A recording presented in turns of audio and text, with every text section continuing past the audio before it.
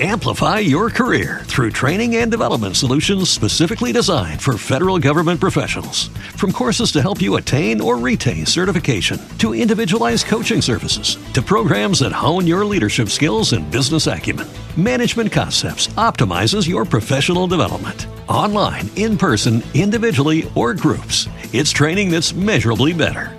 Learn more at managementconcepts.com. That's managementconcepts.com. Time to talk about your health with Dr. Deborah Ann Mulligan, professor at Nova Southeastern University School of Osteopathic Medicine. She's board certified in pediatrics and emergency medicine as well. Good morning to you, doctor. Good morning. Well, Joe Biden, our president, gets what's being called a rebound case of COVID-19 just about 3 or 4 days after taking Paxlovid or Paxlovid, however they pronounce it. How prevalent is this? Have you seen it in your practice? Yes, I have, actually. And, you know, in the president's state of illness, he's teaching the public much about the current variant, vaccinations, and prescription medication. You know, since Paxlovid became available 7 months ago, it has eclipsed all other available therapies, with more than 3 million people having been prescribed it. So, yes, you're right. What is this rebound? It's symptomatic COVID-19 coming back a few days after finishing the prescribed 5-day course of Pfizer's medicine and test negative. So the study results are are trickling in, right? Because this is relatively new drug in the public. Right. And the reporting rebound is quite rare, 1% to 2%. But as I told you, I've seen a couple myself already. And so anecdotally, we may think this is higher, but for the moment, yeah. And as well, according to the CDC, it's unknown whether the chances of transmission during the rebound illness is the same or not during initial infection. So since no one is sure why it occurs, should we be concerned about rebound, Jimmy? Should we?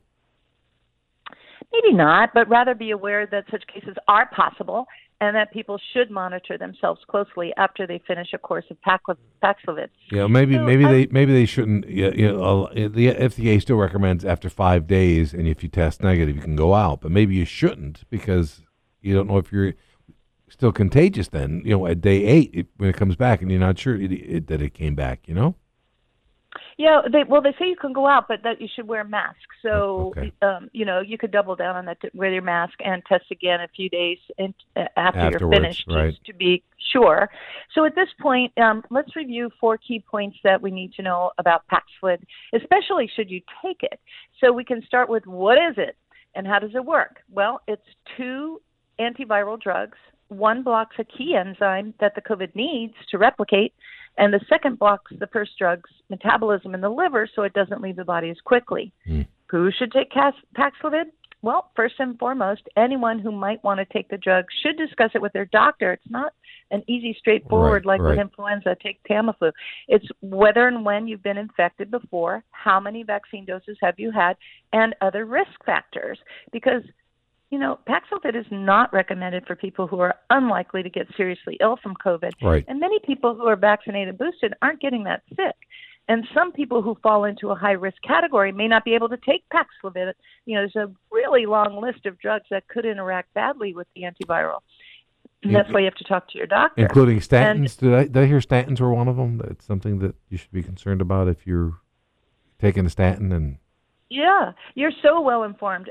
Even the simplest daily meds that a lot of people are on, like your statins, your cholesterol drugs, or your blood pressure drugs, it may be necessary to stop them while you're on the course of Paxlovid. Right, and that's only 5 days, right? 5-day course. Yes. Yeah. Yes, 5 days, and it's 3 pills twice a day. And so, what are the side effects? Well, most people who take Paxlovid don't have any serious side effects. It's pretty well tolerated. That said, it's worth reminding us that, it's still being monitored in the real world, and it's possible that all of the risks are not yet known. And then lastly, Jimmy, one of your perfect questions, do I still need to be up to date on vaccination if Paxlovid is available? Right. Yes, you do. If you're over 60, the answer I think has got to be yes. I got my second booster about 3 weeks ago. I wanted to wait as close to my travel schedule, which begins next week, as I could, and I'm sure they'll have another one for the variants come out in September or something, and I'll probably get that too. Mm-hmm. Yeah, vaccination remains a key part of prevention because remember, let's not forget, sometimes these drugs, although they're, wonder drugs at the beginning, resistance is still possible. Mm-hmm. And Paxlovid being the only available drug, it does raise some concerns that sooner or later it will lose its punch.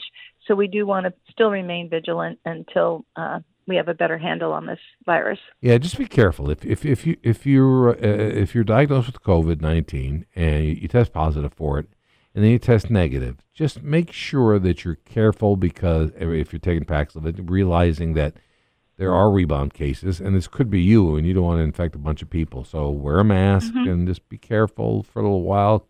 Test yourself every few days and see what you got going. Hey, thanks, Doc. We appreciate it. We will talk to you next week. Take care. See you. Thank you.